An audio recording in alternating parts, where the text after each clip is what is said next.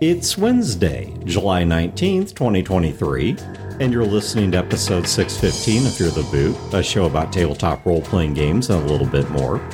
Running time for this episode is 42 minutes.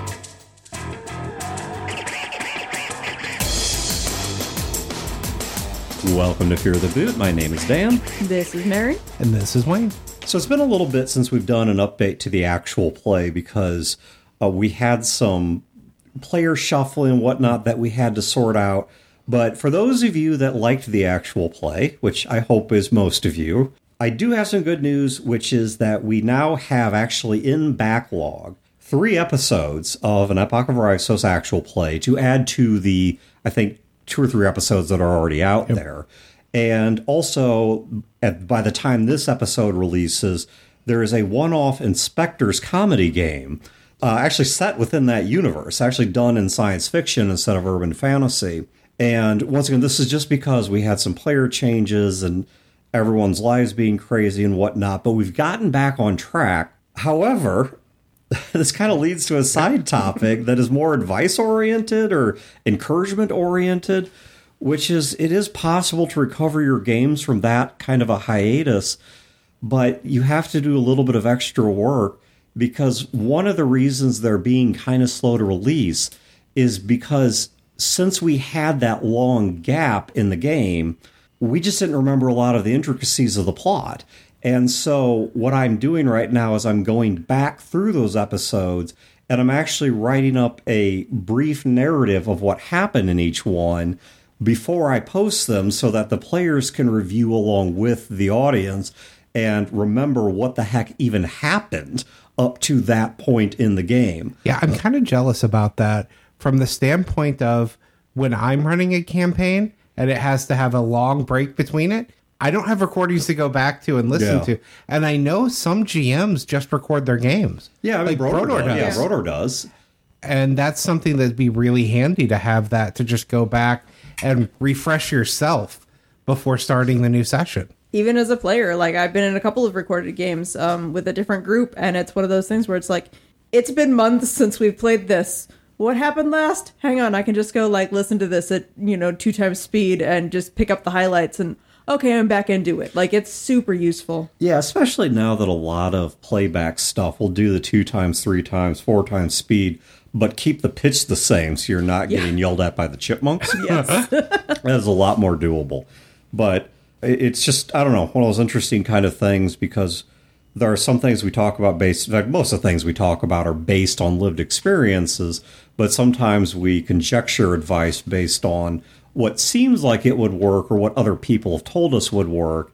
And this is going to be my first time actually cataloging and scripting one of my own games back to myself, simply for the purpose of recovering. But the point being, if you are interested in the actual play, we are done with the Skies of Glass one, have been for a while, and we are right now doing a far future space opera kind of one. So if you want to check that out, ap.feartheboot.com, link in the show notes. There's a comedy InSpectres game that we're using to kind of bridge our content a bit, and that's what we're going to be talking about today is that InSpectres game. But the point is, though, that is out there. So if you're interested in catching up on that or hearing what we're up to or hearing some of that role play, please check it out. And because this show is primarily based on our gaming experiences, for those of you that are not interested in the actual play, we will do our best to keep the show as approachable as possible. But just like during the Skies of Glass game, we're going to draw a lot of inspiration from it because we get our topics from mostly doing this stuff. And so that's what we're going to reference. Yeah, I was inspired by your InSpectres game from the standpoint of I've never thought about using InSpectres for something other than paranormal investigation. Yeah. And seeing how you made minor tweaks to it to make it work for sci-fi really opened me up to the idea that the book itself and that system can run a variety of different games effectively and be fun. Yeah, I'm going to pause here. For anyone who's not familiar with the game InSpectres. Which I was not until we played this game. That was the first time I played it. Well, so. Julie had played it once before, but I don't know that she'd played it more than once before. And we also had someone sit in who this was literally their first RPG ever. So 2 people were first-timers on the game. One person was a second-timer on the game. And one person had never played a single RPG, period. Not anything. But so if you don't know what InSpectres is, it's a very rules-light but comedy-heavy, highly participatory role-playing game that really leans heavily on the players for a lot of its content and gives the GM a toolkit for using that feedback to keep the game going and to kind of mediate some of these things going on in the game. Yeah, first time I played it, what was really a shell shock for me, because I hadn't gone down that path of some of these more indie games before. I had experienced homebrews and, more traditional games. So the very first time I did InSpectres, what blew my mind is I roll a successful 6, the GM looks at me and says, okay, what happened? Yeah, you succeeded. What occurred? Yeah, and there's one thing to say, okay, I succeeded at hitting someone and I describe it. This is a case of I open a box. What's in the box? I get to say what's in the box. And not only do you get to say what's in the box, you have to say what's in the box because nobody else is going to tell you. Yeah. Yes. Like that was something that I was like surprised by when we played it this time. Is like I'm trying to set up something where I'm like, maybe I'll find the clue as we go along. And it took a long time to figure out, no, the clue is whatever you say it is. There's no somebody else that's going to come down with a higher authority and declare this thing that you did. And longtime listeners will definitely recognize the name because I used to do this during my Dresden Files campaign. When we were missing people or just weren't feeling the game for the night or something, we had a side game going within our Dresden universe that was InSpectres.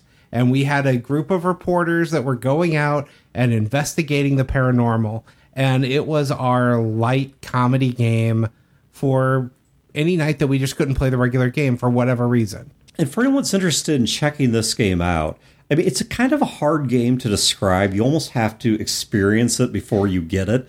Yeah, if you want to experience it, you can listen to this AP that just dropped. Yeah, right? You can listen to the AP, or something else you can do is if you're just absolutely not going to listen to an AP, which is fine, then we'll link to where you can look at the game yourself, though I now have to address the game's publisher, Memento Mori. Would you guys please put the damn book back in print? You can still get it as a PDF, or you can get it by selling your firstborn on eBay. But inexplicably, they have completely stopped publishing this game, despite the fact they're still around. And pretty much every comment on their website is, please start publishing this game again. So, look, if you guys will just send me the file, I'll do it print on demand and give you 100% of the proceeds. Goodness. Anyway, that rant aside. So, where do you guys want to start with this one? You want to talk about getting back into gaming and the role this played in that? Or I don't mean getting back into the main storyline, just getting back into any game. I want you to start with, why did you decide to do this instead of jumping back into the main game? Okay, that's a fair question. So let me give you a couple different answers because there were compounding factors. One was the fact that I had not yet had an opportunity to finish reviewing and cataloging these prior games, and given the complexity of my own plots, but the openness to allow the players to affect those plots, I did not have any current record of what was actually going on thus far within the canon of this game. So that was reason number one, was I felt ill-prepared. And of course, second, that was then leading me to a lot of stress, a lot of, okay, who's going to give me an excuse to cancel? Like, I'm just being honest here, all right? That was real. I think we've talked about this before. Yeah, yep. And I was just waiting, come on, please, somebody just say they're sick or something. But the third reason was it gave me a chance to very quickly and on a very low stress just get us gaming again. Because it's not just been the actual play group. Every role-playing group we are involved in that I am aware of has had serious interruptions to its schedule. The last one to hang on was my West Marches game, but now that we're entering into summer, the nephews that are participating in this game, they've got plans galore for all these different summer camps and such. So that group, I'm not saying it's dead, but that group may be rotting on the vine as well for a while now. So we just hadn't been gaming, period. And it's like, man, we need to do a warm-up. We need to kind of get ourselves loose here. What's that woman's name? Something Alison Janicki or something like that, who got kind of famous during one of the Olympics because she'd do this weird dance before she ran hurdles.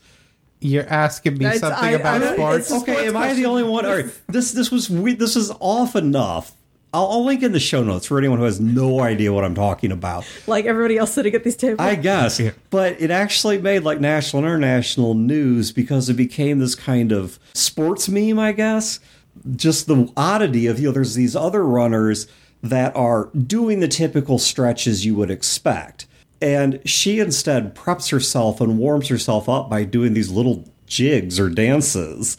And it just became a bit of an internet meme for a while. So, I don't know. Maybe it's just me, or maybe I just run in circles. You guys don't. But whatever the case, the point is it was about getting us back into gaming as a whole and being creative and being involved. And we're going to come back to being involved in a minute. But it was also a great stress reliever because of the fact, so I guess this is point 4, that it's a comedy game, so there's not a lot of expectation. It's just a very social, sit around, laugh, be nuts, have fun with your friends sort of game that I think, to be honest, given all the other stressors, between life issues that I'm not going to bore you guys by cataloging, plus con prep, that, goodness, we just needed the opportunity there just to loosen up and cut loose. I had no idea how much I needed it. I had just finished a online campaign that was an intense finish. Great campaign, absolutely incredible. But it was not a light campaign. It was deep and dark, and my character ends up sacrificing his life for his sisters. And so that was kind of an intense thing. And life stresses and everything going on.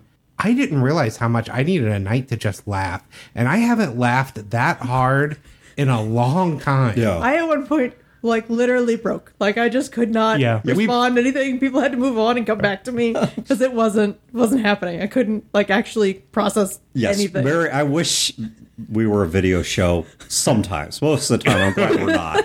But once in a blue moon, I just wish I could go back and grab 13 seconds of video and watching a couple of minutes of Mary rebooting.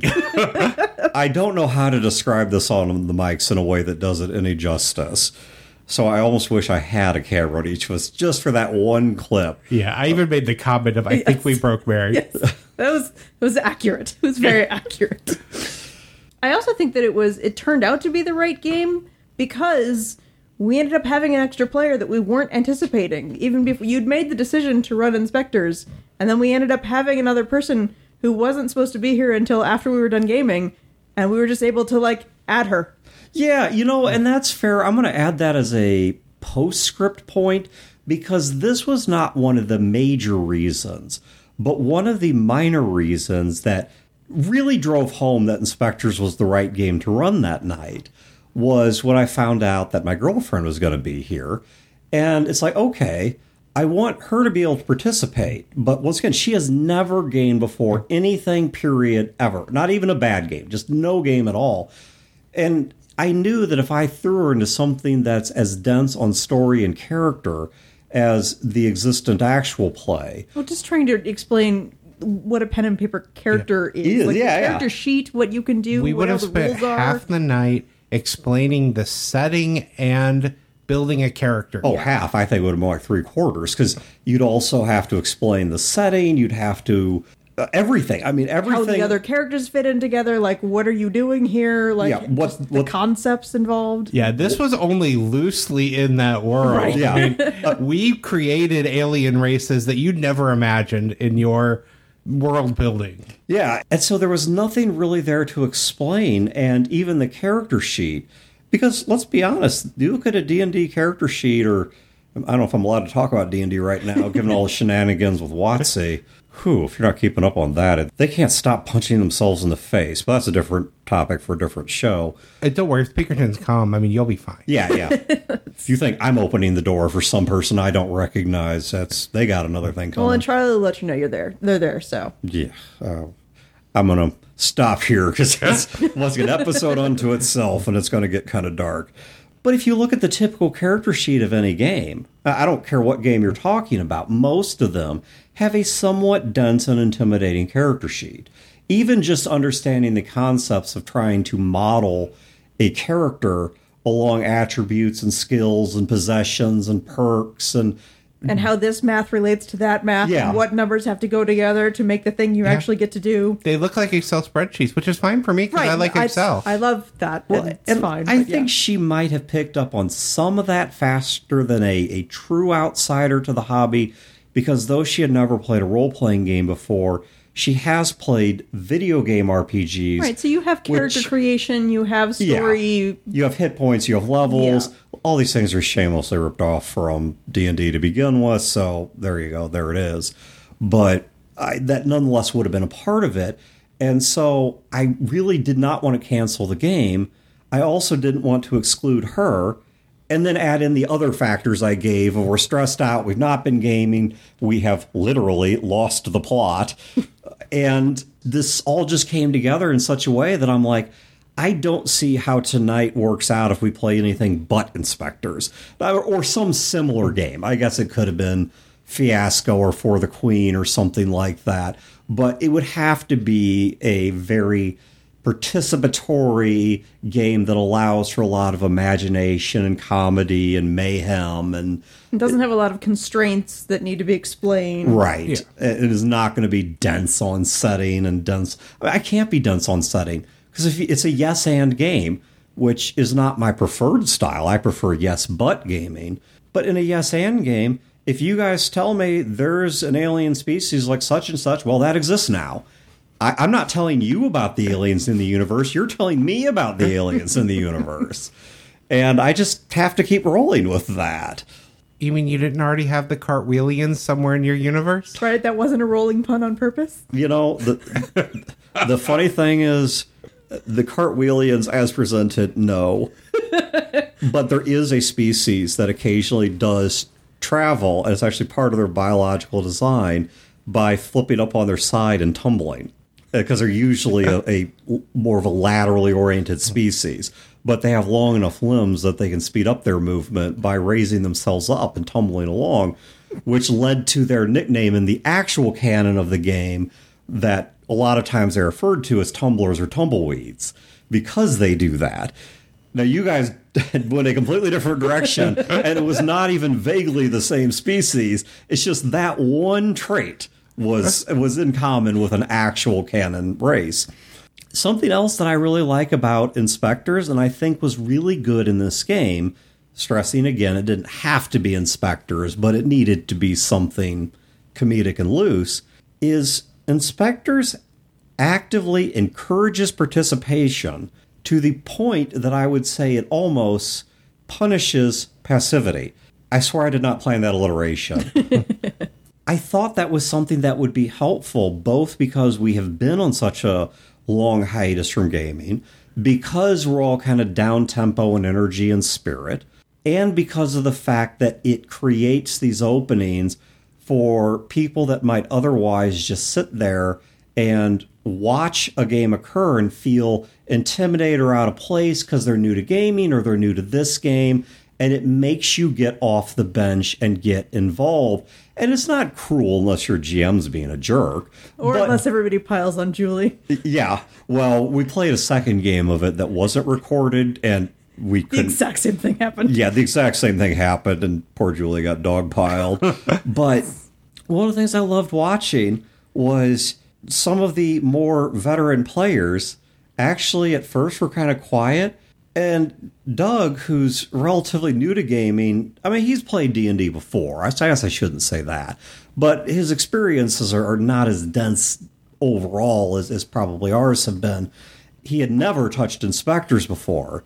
And he leads off by throwing Wayne straight under the bus and then throwing Julia straight under the bus. Right. And I was like, that is awesome. That absolutely set the perfect tone for the remainder of the game. Especially since it was a deliberate pause where Wayne, like you said, was not throwing out anything because he wanted to let other people go. Specifically with InSpectres, I knew that if somebody is outgoing and active right away, they can set the entire game with some declarations. So I made a point, having played InSpectres so many times, I didn't immediately jump in with things. I wanted to make sure that the people that seemed to struggle to get something out had that opportunity to throw something out. So when he immediately started throwing us under the bus, it amused me. My initial instinct was jump out and take that, but I didn't, and he ended up passing it over anyway. Yeah, it did work out. Yeah, well, and one of the things that helped there as well is both a choice of mine as a game master, but to be honest, I'm going to put the credit where it's due. It's a design function or intended function of the way the game runs, where I don't ask questions like, Wayne, would you like to be CEO of the organization? I simply say, who is the CEO? Not who wants to be the CEO, but who is the CEO? Doug, straight out the gate, throws Wayne under the bus. Yep. Wayne, like, okay, Wayne's the CEO. Yep. This is Yes and Gaming. I just have to accept that, and that is now true. And Wayne has to accept it, and we all have to accept it. And that's his role now. And a lot more than that occurs that I don't want to tell, because for those of you that are listening to the AP, I don't want to spoil the comedy and the surprises of how off the rails this game went. I'm not sure that there were rails to begin with. No. But what few rails I could imagine were pretty promptly discarded. And that's the point of InSpectres, is to get you to discard those rails, to not just be creative, but to have that creativity mean something. Yeah, well, and we did have a few points where the new people were a little more reticent to come up with something. And those were the times when we had the chance to throw out a couple suggestions here and there, and they would bite on the one that they wanted. Yeah, and that part I guess we can talk about, because that's not really a spoiler for the fun of the game. But that is something you'll hear, is when we got to someone who was a little out of sorts, and we'd be like, okay, you just found 2 clues in here. What were they? And if they feel a bit too on the spot, we don't leave them dangling on the line like that. That's just cruel. And so I would then open it up and be like, okay, table, any suggestions? Or without me even prompting it, one of you guys would say, well, maybe it could be this, or what if this happened? And that gave them something to grasp onto, and often something to build off of as well. Because if you throw out an idea, even if they accept that first idea, but they have to produce 2, well, that second one may be partially inspired by the first one of, this I'm totally making up, but the ladder is a sapient creature that's now trying to argue with us. So that's the first clue, is the ladder that caused the accident is alive. Okay, so what's the second clue? Well, and the ladder also has childhood trauma from da-da-da-da-da, and then that gets even crazier. But it's riffed off that first idea. And so that gives a little bit of a lifeline to the people that are participating in the game. And I'm really happy with how it turned out. I am really happy with so much about that game. And this isn't me patting myself on the back, because as I've been saying, InSpectres is such a GM-light game. So I can't really take credit for the vast majority of what occurred. All I did was create an environment that allowed it. And I explained the rules to anyone who hadn't played the game before. But generally, the person running it doesn't even come up with the plot. You introduce a NPC that comes with a question, but from that point on, you don't have the solution. Yeah. The players are going to give you the solution. Yeah. And so it's hard if you're the type of GM that wants to come in with a plot. This is not a game you do that in. I was going to try to make the metaphor where, Dan was like kind of vaguely steering, but not really, because his rudder was broken. Like he could point things in certain directions, but it was up to everybody else to take them in any direction that they were going to go. This would be like trying to pilot the Titanic right now in its current state. Not going to go too well. I, as a player, feel like I have more control of the story than Dan as the GM of it. Yeah. Just by virtue of being able to define so much more of the circumstance of what's going on, where we are, who we are, what we're doing, and then like have the plot have to be in all of those things because they are true. That's the 2 things that I brought, was the rules, and of course the printouts and such that are necessary for characters. And then the only other thing I brought was, I said, instead of playing urban fantasy or paranormal investigators, which is what the game is really, I won't say it has to be played that way, because obviously it doesn't, But that's what it talks about a lot, and strongly, it's the implied setting. That's what it's written to. Yeah. Well, to dust off an old Fear the Boot phrase, it has an implied setting, which is that of paranormal investigators in the style of the original Ghostbusters. I'm not talking Dan Aykroyd and all them. I'm talking the one that was a 1950s, 1960s TV show where part of the team was a gorilla. Yeah. I'm talking the old Ghostbusters. And the idea behind the game is you're a brand new licensee of this organization. Your character sheet for the group is your company sheet, where you have finances and things that you're dealing with. So I was really curious how you were going to make that sci-fi. Yeah, how I was going to move that. That is the only bit of this game that I feel I can genuinely take any credit for, was looking at it and being like, okay, how do we get this out of the modern day or near future, near past, and move it to a completely different era of history, especially far forward, not far back. And in a setting where, because of the nature of the way the games run, I couldn't stop you guys from introducing magic. But the magic and the paranormal are not a part of the canon setting. Right. And so it's like, well, that's really not what the game's about. I mean, it's be like trying to run Ghostbusters in Star Trek. Mm-hmm. And that's the sort of hurdle you have to jump there. I think the bit of advice I'd give there, or the bit of encouragement I would give there, is whenever you as a game master, you as a player look at a role-playing game, always look at it as a starting point for ideas. Always look at it as a jumping off point or a set of suggestions that ballpark you on what you're playing. Don't look at them as this really, really strict set of things that you must conform to. There was a saying that Chad and I used to have years and years ago, playing like first and second edition D&D, where people are like, well, I want to do this. So we say, well, I don't know, can you do that in D&D? And Chad and I would always respond with, what, is Gary Gygax going to come to your house and break your kneecaps? I mean, you might send somebody, but...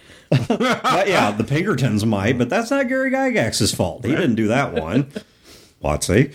I saw this game no differently, and I hope that you guys, as you play your games, I mean, I understand you have to say somewhat in the ballpark, because especially in games that have more rules, the rules are balanced around certain assumptions.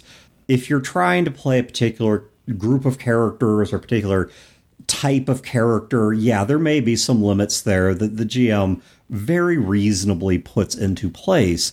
So I'm not saying that games should have no boundaries, no rules, no guidelines. I am not of that school of thought. But all I'm saying is that it's okay to push those boundaries a bit, to squeeze the Play-Doh just a little bit. Yeah, you didn't have to do much to change this one. No, I really didn't. You just changed some proper nouns of, instead of a gym, you had a lab of some sort. Yeah, Biolab Zeta. Well, and one of the other things that, again, if you listen to the AP, but even if you don't, we're saying Dan didn't have a lot of influence into the story of the game, but a lot of the times that he would jump in and reframe something where somebody throws out an idea and he's like, okay, here's how this works with the technology level that we're going for. Yeah. Like, it was just reframing what you had said in the reminder of the setting, because it's not, you know, what you're immediately thinking of in the middle of all of the laughing.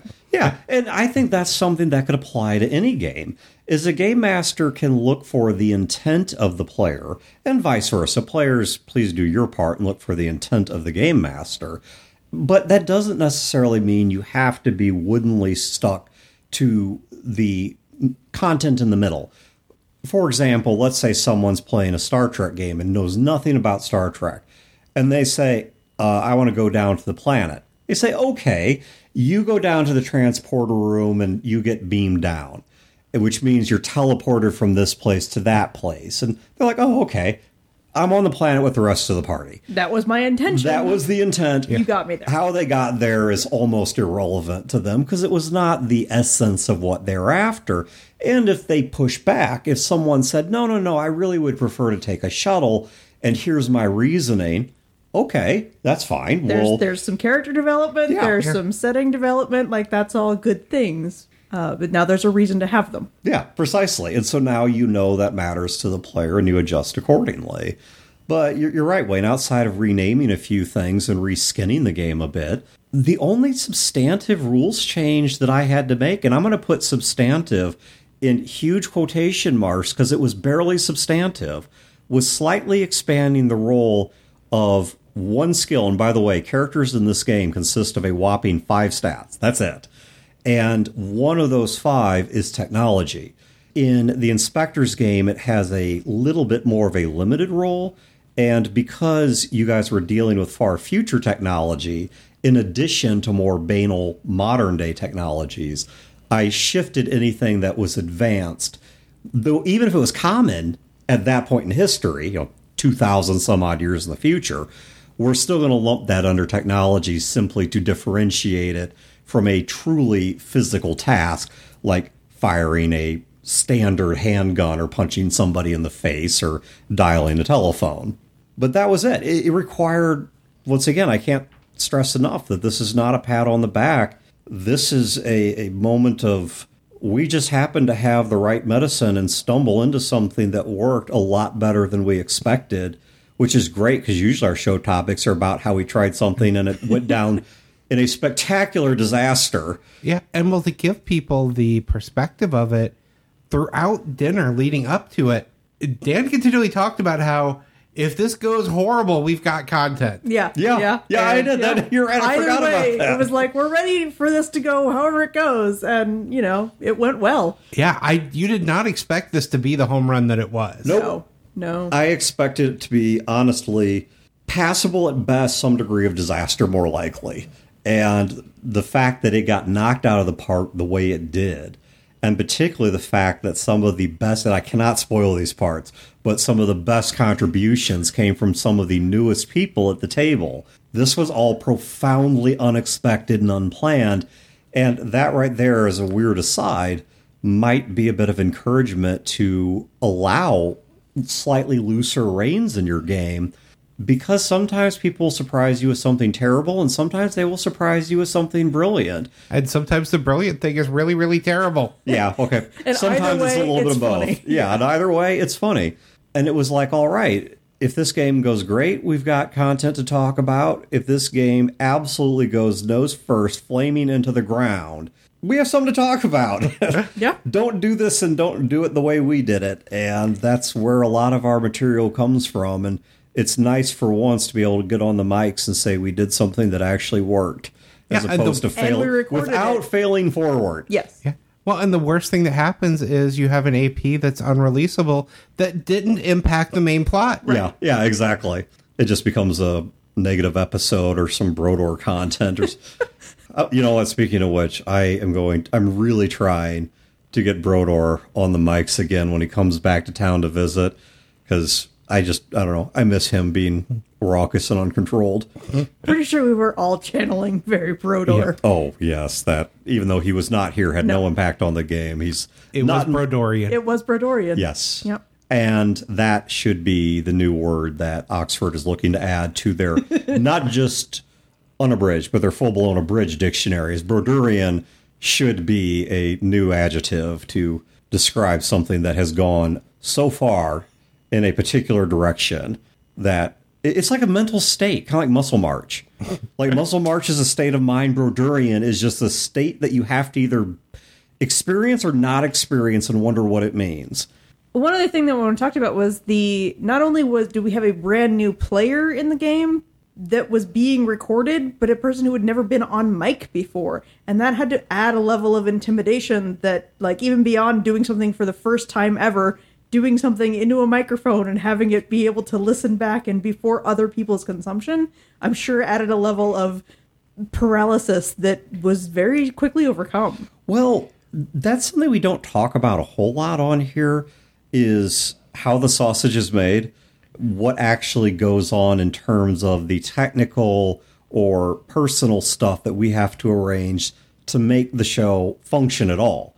And it's because, we're a show about gaming, not a show about our own show, even though a lot of our gaming, I don't know, maybe we are, but not in that way, right? It's fairly meta, but not... Yeah. Not at the production level, let me put it that way. At the content level, yes. We draw from our own experiences.